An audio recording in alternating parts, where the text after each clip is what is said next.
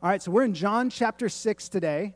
My original plan was to go verses 22 all the way through the end of the chapter, which if you count, it goes through verse 71, so that's almost 50 verses. That was a mistake, and so I decided instead of feeling rushed and hurried and like just trying to get through the text, we're actually going to break it up a little bit and slow down in John chapter 6. So we're going to be in verses 22 through 40 today.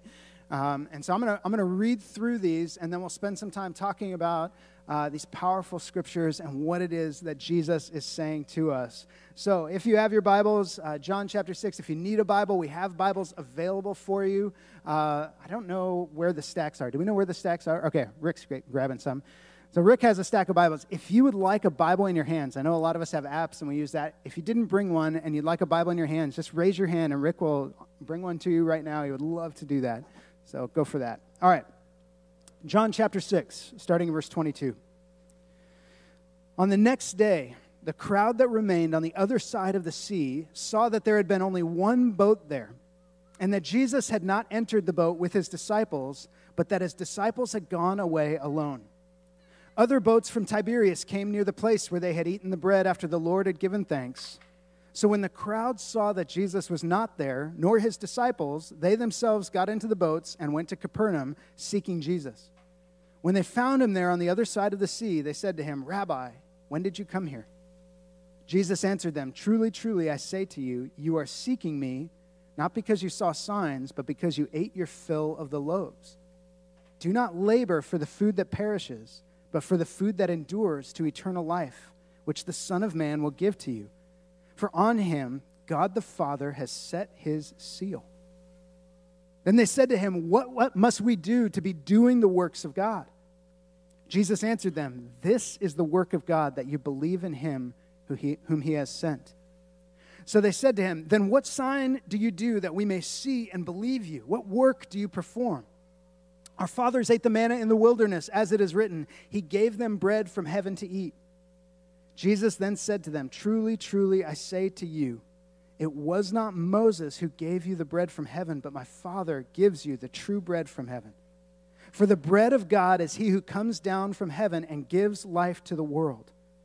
They said to him, "Sir, give us this bread always." And Jesus said to them, "I am the bread of life. Whoever comes to me shall not hunger, and whoever believes in me shall never thirst. But I said to you that you have seen me today and yet do not believe.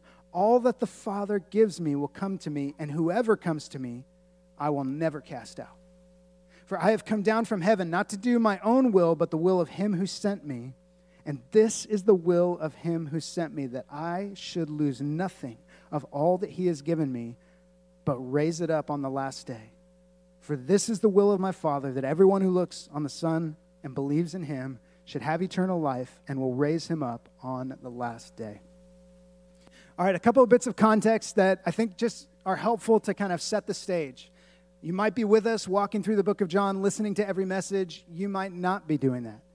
If you know anything about Jesus' life, he lived 33 years on earth before he was crucified. The Gospels, Matthew, Mark, Luke, and John, the 4 books of the Bible that they're the narrative of Jesus' life. And 3 of them are very similar, Matthew, Mark, and Luke. They're called the Synoptic Gospels, or the same or similar Gospels. And then John tells it differently. We know that John writes much later in life. He writes after pretty much everybody else has passed away. He's writing back into the story, remembering the things. In a sense, he's actually bringing things that the other writers did not bring to help bring a perspective that will shape faith in those that don't already believe.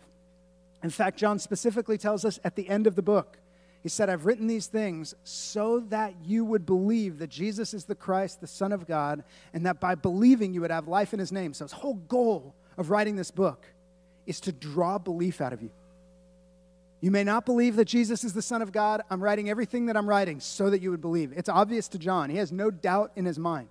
There's no question mark in John. He saw everything.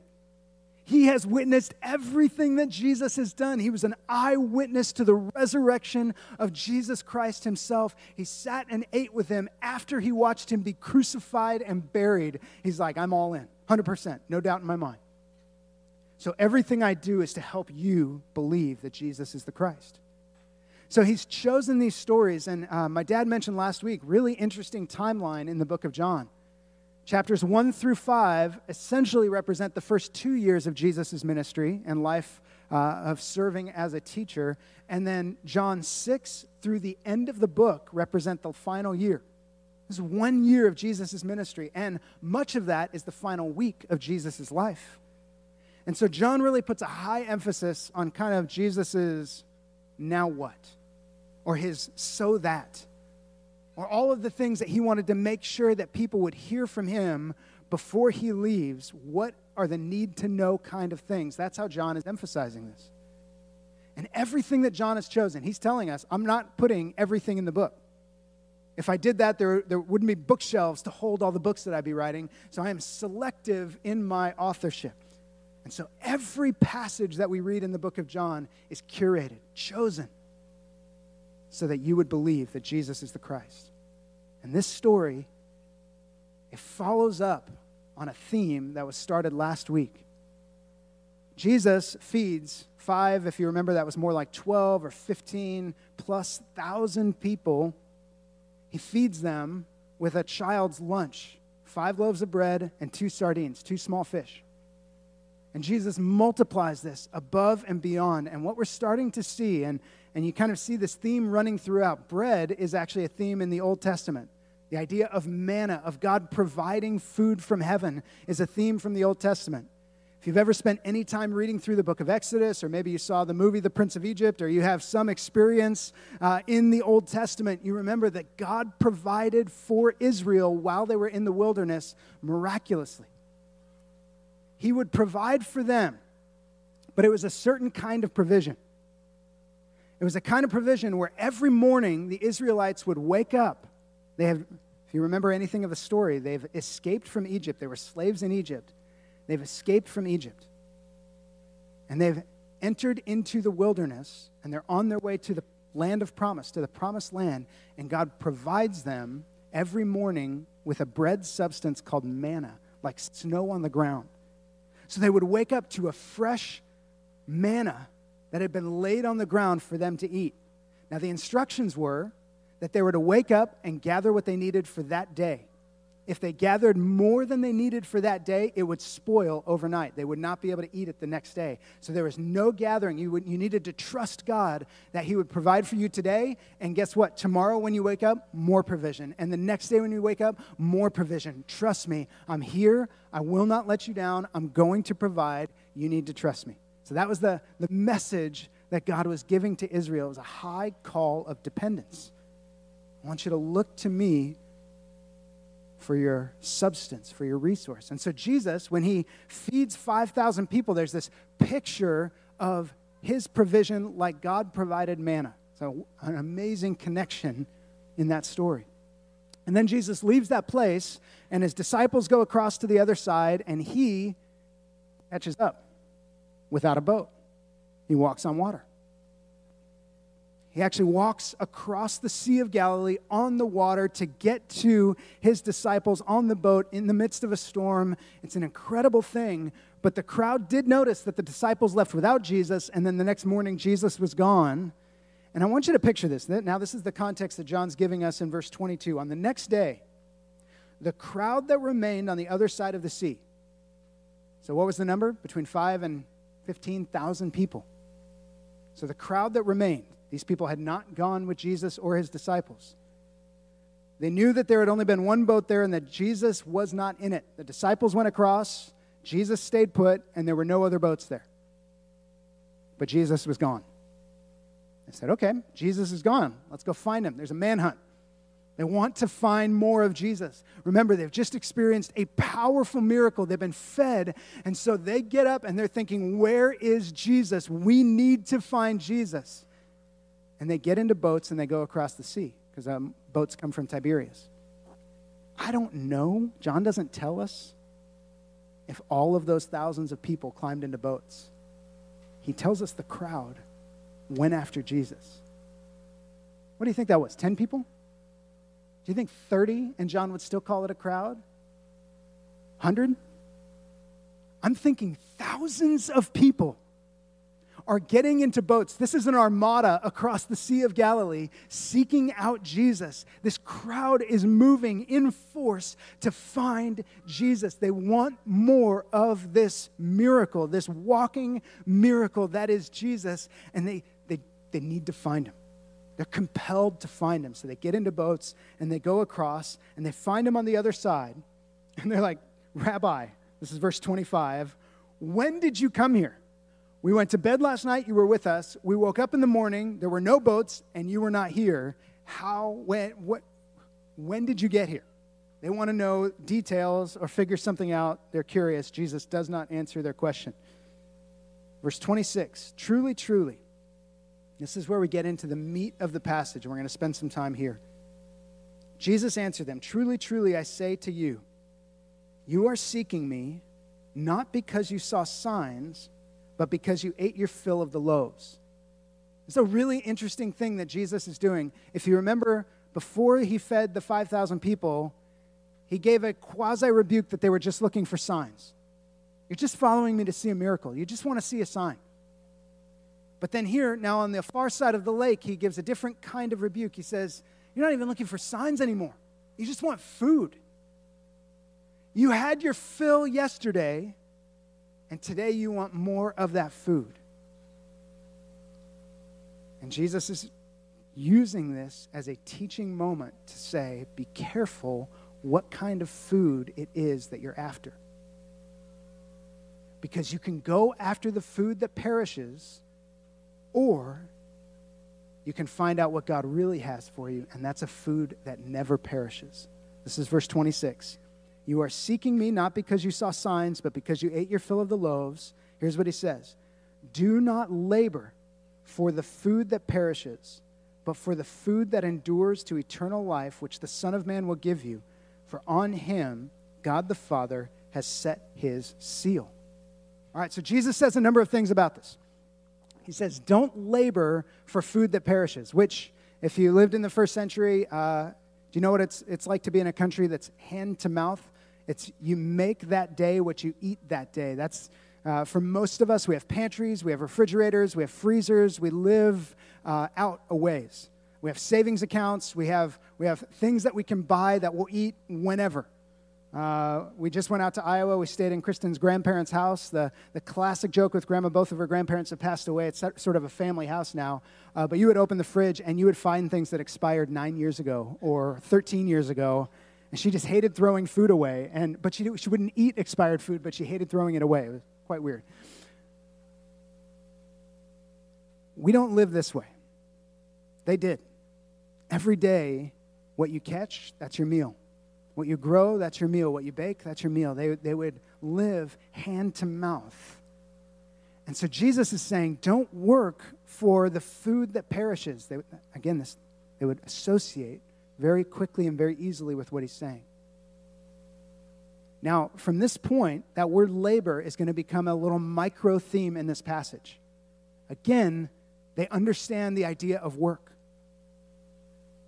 In the Jewish context, it was a bit of work to interact with God. In fact, this massive crowd of people, they are on their way to Jerusalem. If you remember the context from last week, they're on their way to Jerusalem to celebrate the Passover meal. There's a regular sort of pilgrimage rhythm that Jews live in where they would come together at the temple and then they would go back to their homes, and they would come together at the temple and go back to their homes. They practiced the Sabbath, tithes and offerings. There were rules and regulations around how you would honor God, dietary rules and cleanliness rules. If you broke a certain cleanliness rule, you would go and you would do purification, washing, in order to be presented as clean. And so there were works of God to come and be in right relationship with God. So Jesus said, don't labor for the food that perishes. And they pick up on that word. They're like, oh, okay, labor. All right, let's talk about that a little bit. Let's pull that thread. So that's one of the things that we'll point out. The other thing is Jesus says, but for. So he's still in the labor theme. But labor for the food that endures to eternal life, which the Son of Man will give to you. So this is a will give, not a might give. Jesus is saying very clearly, the Son of Man will give to everybody that labors for the bread that endures. He's going to give it freely. Just like feeding the 15,000, there There was no qualification for who got food and who didn't. Every single person that was there was fed until they were full, every one of them. They weren't checking citizenship at the door. Were there Gentiles in the midst? Were there people that had sin in their lives? Were there people from broken families? Were there people that shouldn't have been there?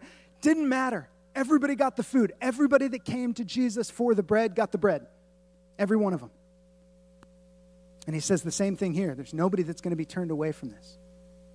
There's not one person that if you come seeking this food that endures, you will get it. But I want you to work for it, he says. Now, if you've been a Christian for a long time, anytime you hear somebody say you got to work for it, something pings in your mind. And maybe you memorized Ephesians 2, 8, and 9 growing up, and you say, hey, no work.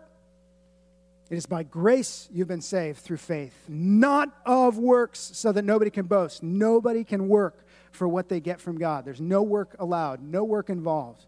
This is the Jimmy Buffett gospel, like nothing. Just put your feet up and relax. It's all God's doing. But here Jesus says, labor for the food that endures. It's like 80% of you that Jimmy Buffett joke just went right over your head. I'm like on the bottom cusp of even knowing who Jimmy Buffett is, but yeah, all right, there we go. Now some of you are getting into it. You're getting into the vibe. You just threw your feet up, a little margarita in hand. Okay, here we go. He continues. They said to him, so they heard this, and they said to him, what must we do to be doing the works of God? These are Jewish people. They know the work of a Jew. They understand it fully and completely. There's not a question mark in their mind, but they also know that Jesus is a different kind of rabbi. They've never seen anything like him, and he's saying, don't labor for the food that perishes. And he says, labor for the food that endures. And they say, okay, we need to pull that thread. What kind of work should we be doing that is the work of God? What do we do? And here's where I just want to speak to some of you from the text, but maybe a bit pastorally. For some of us, myself included, the easiest way of God would be just tell me the rules to follow and I'll follow them. God, give me the right things to do. What do I do so that you will bless me? What do I do so that you will provide for me? I want this thing, so what activities are needed in my life so that I might be fulfilled, so that I might know that you're with me? Just give me the to-do list and I will do it. And we function better spiritually that way. And so for a lot of us, maybe we're drawn to what's known as like a legalistic kind of Christianity where it's like, well, if you read your Bible every day, if you pray every day, if you go to church every week, if you give 10% of all that you make pre-tax to the church, if you host a community group, if you make a casserole, if you do these different things, then you will experience the full blessing of God. And for some of us, it's like, yes, thank you. That's the list I needed. I just needed, what do I do today so that I get the blessing of God tomorrow? I just want to check it off. We're even happy to be in God's ecosystem. It's not like it's a reluctant thing. We're happy to be in God's ecosystem, but we're just looking for the task. And Jesus responds to our hunger for a task list with a different kind of connection to God. What must we be doing? What must we do to be doing the works of God? And Jesus says, this is the work of God, that you believe in him whom he has sent. Now, I told you that John was curating this, and he told us that he's given us everything so that we might believe that Jesus is the Son of God. And here, Jesus said very explicitly, instead of all the work that you've been doing, the new work that will get you into right relationship with God is me. Belief in me. This is why Paul writes and says, for it is by grace that you've been saved through faith. Those two are connected to each other. It's the grace of God, but it's actually partnered with your faith, your belief that Jesus is the Christ, the Son of God, and Jesus is expressing that very partnership right here. He is inviting you to experience the fullness of what God has. Bread from heaven, food that endures. You will never be hungry. You'll never be thirsty. How do I get it? Believe. Now, this has led to a bit of a divergence in Christianity, where there are some people that have taken that and they've made an extremely simple gospel, so much so that it's actually come out of people's mouths. You don't need to change anything about yourself, just believe. You don't need to do anything different. Nothing about you should be transformed or different or changed or anything. Don't worry about that. Jesus said it, just believe. So all you have to do is believe. And according to the literal words of Jesus, believe, then yeah, that's a true statement. All you have to do is believe. But what we learn as we read through the scriptures, even these very texts, is that belief transforms every single person that holds it. See, knowing Jesus is different than knowing facts and figures and information. There are some people that can recite to you the gospel of God, but they have no belief as Jesus would describe it. He even says that to them. He says, let me find this exactly. You have seen me and yet do not believe. Jesus said that in verse 36. You've seen me, but you don't believe. You're watching me feed 15,000 people, heal sick people, raise Lazarus from the dead. That's forthcoming. You're watching me do these endless amounts of miracles. You've heard the stories. You don't believe that I'm from God?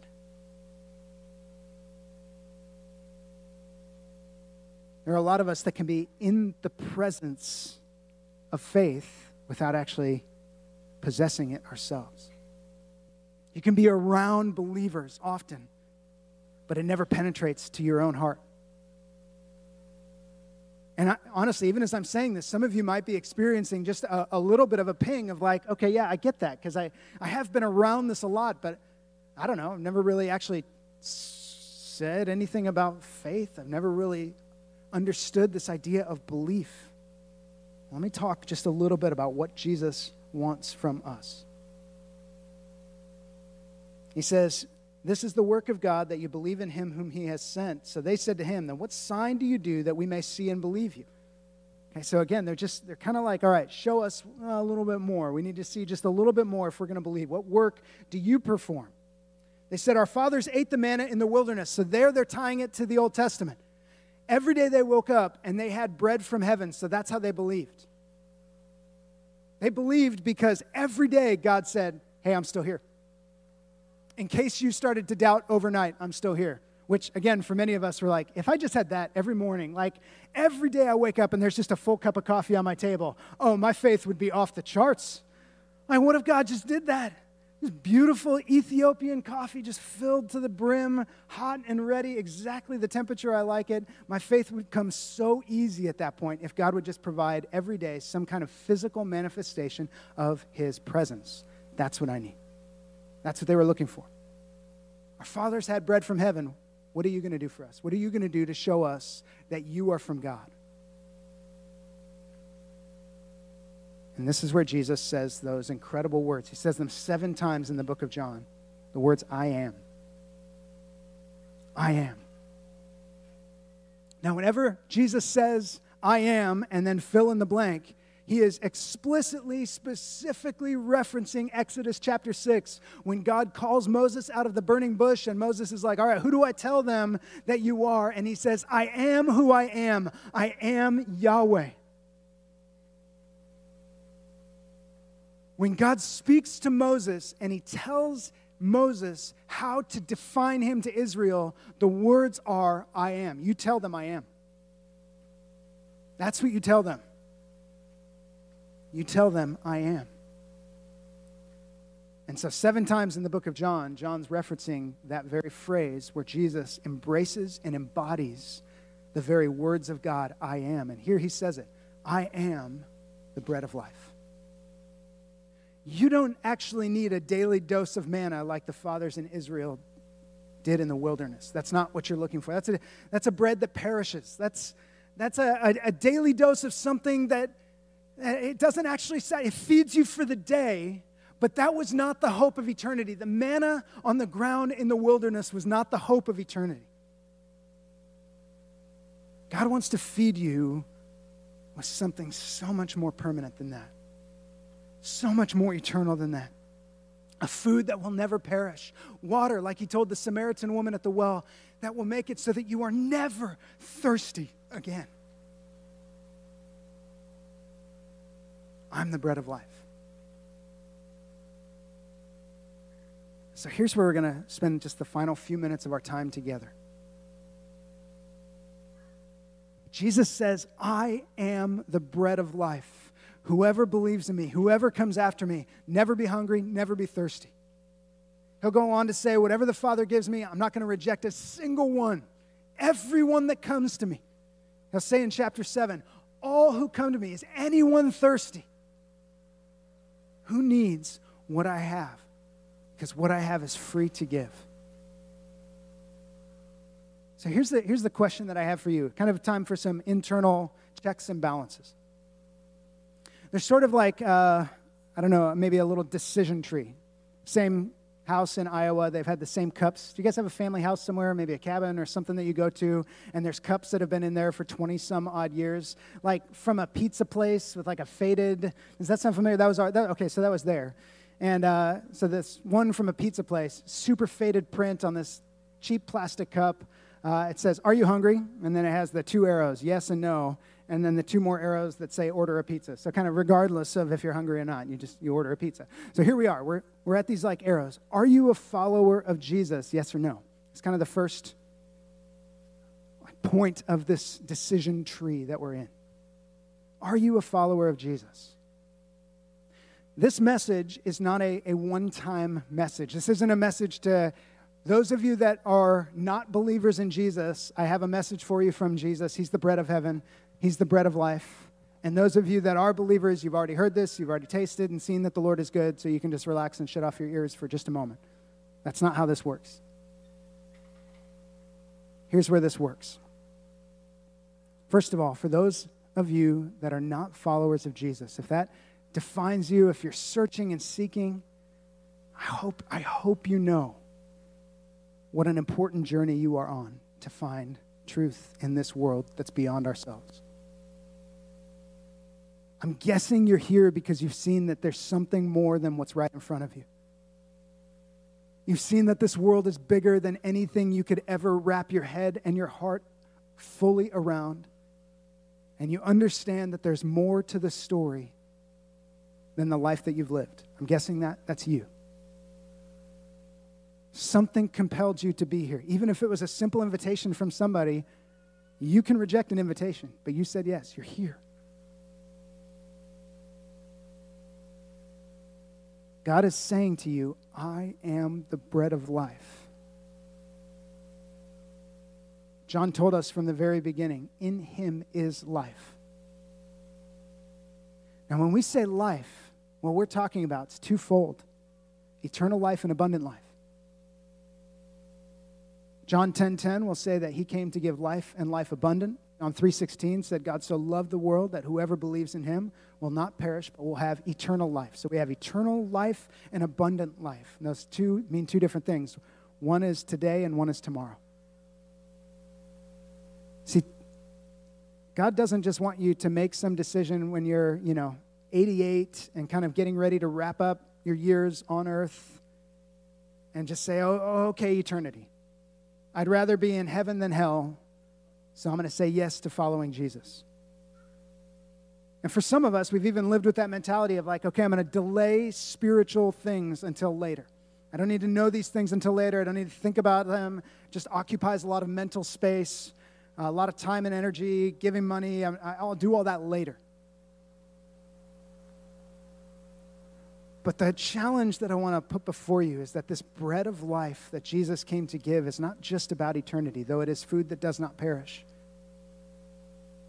He's saying, I'm the bread of life. I'm what you need every day when you wake up to sustain you. And that's what I do. I sustain you. I hold you in the hand of God. I possess you Like a father possesses his son. I take you in. I care for you. I love you. I'm your shepherd. I lead you. I'm your anointing, the cup that pours out oil on your head. I anoint you with my presence, and I fill your cup to overflow. I bless you. I provide for you. I'm with you. But even after all of that reality is, it is God himself. And Jesus is saying, God wants to be with you and you with him.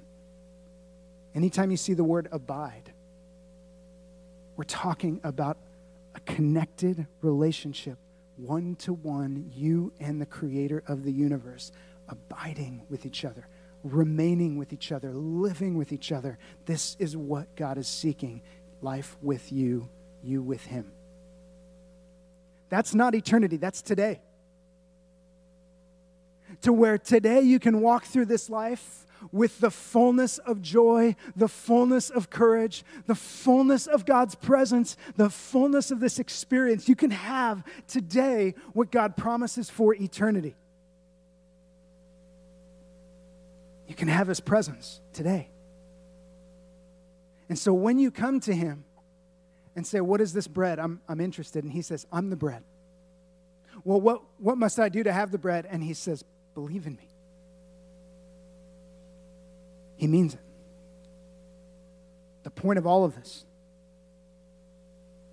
It's not about showing up here next Sunday and the next Sunday and the next Sunday. We don't take attendance. Honestly, when we talk about offering, it's a free will offering. I mean, I have personal thoughts about tithes and the way that giving a tenth of your income works and all that kind of thing. But to be honest, there's not the demand on that. It's this reality that God actually loves when he enters our life, and it changes who we are, and generosity is the overflow of a changed life. That's the giving that God loves. It's not about your religious expression. Did you sing loud enough? Did you raise your hands? Did you dance around? Did you give yourself to God well enough? That's not it. He says, I'm the bread of life. And when we have him, and we're feeding off of him, and we're depending on him, he changes us. And that's where this message is. So if you're not a believer, seek him, the bread of life. It changes everything. If you are a believer, you know all those stories in Exodus about Israel kind of wandering and waning? They had manna every morning, and then they're like, manna again? God is miraculously providing for them every day, and they get over it. Some of you are over it. God's with you. You have his presence. He leads you. He speaks to you. He loves you. He ministers to you. He refreshes you and restores you. And you have these stories after stories after stories in your life of God serving and loving and providing and powerfully working through you. And today you're just like, manna again? Is that really it? And honestly, even as I'm describing this right now, you might feel an immense amount of guilt, like, oh.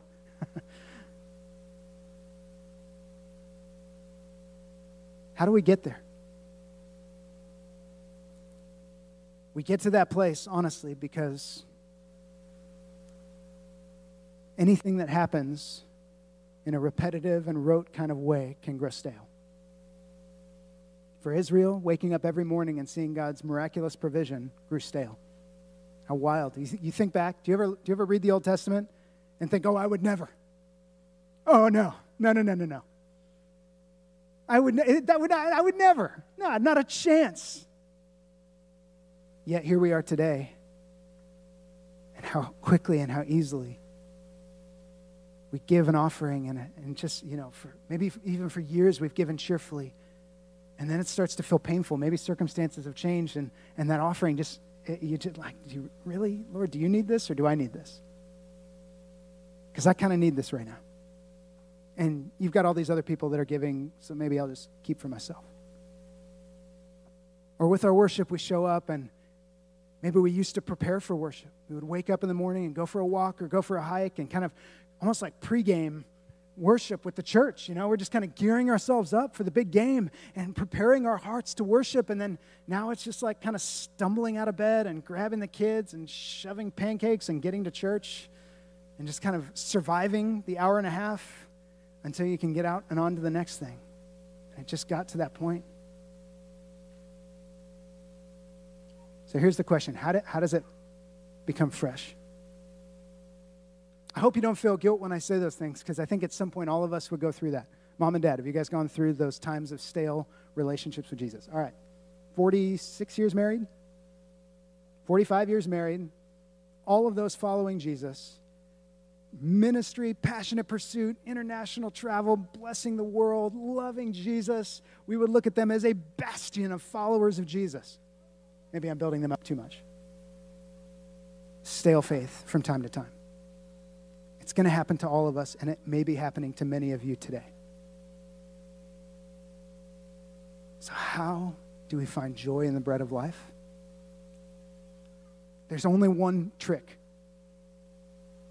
There's legitimately, there is only one trick to freshness. Jesus says, I am. I'm the bread of life. You don't come to church. We're not in the business of making Anthem Church known. We're in the business of making Jesus known. We're not in this so that you'll be back the next Sunday. We're in this so that you'll know Jesus and that he will be your treasure. We don't sing these songs so that you can hit the notes that you love to hit, and you can get the rhythms that you love to get, and you get the songs that you really love. We magnify Jesus. We don't call for offering because we need your money, because the reality is we'll operate on a $40,000 budget or a $4 million budget. We'll figure it out. Whatever comes in, we'll figure it out. We actually give because Jesus is the source of life. And as he comes into us, we overflow. So if you're finding things to be stale, my guess is it's become about some of the peripheral things. And the call is to the bread of life, to Jesus himself. Find Jesus. Read the scriptures, not out of obligation, but go on a Jesus hunt.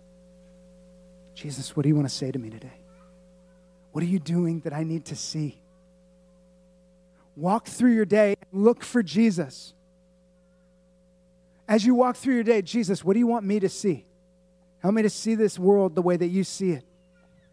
How do you want to show me things differently? What do you want me to hear, Jesus, that I might hear from you? And then at the end of your day, look back and just say, where did I see Jesus? Where did he speak to me? Where was I aware of his presence? Where did he remind me of his love? Honestly, guys, Jesus is the bread of life. That's it. What's the work I must do? Believe in him. You just dive deeper into the pool of Jesus, and there is freshness and vibrancy and life there. And my hope is that whenever you're here, you hear it over and over and over. Your presence here is not designed for our benefit. It is to fill you with the love of Jesus, to reflect to you the love of Jesus. Our hope is that even in worship, that Jesus would be magnified, and in doing that, your joy is made full.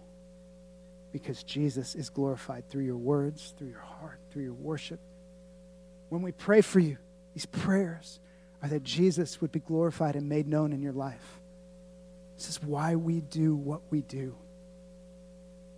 And my encouragement to you, for those of you that are seeking right now some kind of life and vibrancy, is to go on a journey of finding the bread of life, Jesus himself. Taste and see that he is good. And if you're curious about how to do that, honestly, look around the room. I can't tell you that every gray hair in the room is somebody of long and deep faith, but I can tell you just even by eyeballing the gray hairs in the room, most of them are. They've been walking with Jesus. They've had to climb some of the hills, and they've had to go through some of the valleys that you guys are in right now. And their greatest joy in life, and you can shut me up if I'm wrong, but their greatest joy in life would be to tell you how they got to see Jesus in the valleys, and they got to see Jesus in the peaks, and even still to this day, they're seeking to find Jesus in that journey. And that's how we go on this journey. That's why we're in community together, because we need each other. It's not going to be something that you do on your own. Let me pray for us. Father, thank you for bringing us together, for giving us the opportunity to rejoice, to find you, Jesus, the bread of life, as the source of all that we need. We love you and we praise you. Would you give us grace as we go from here seeking what you provide? Not the bread that's going to satisfy us for today, but the bread of life, that eternal, powerful presence that is you, Jesus, with us. God, your presence in us. It's in your name we pray. Amen.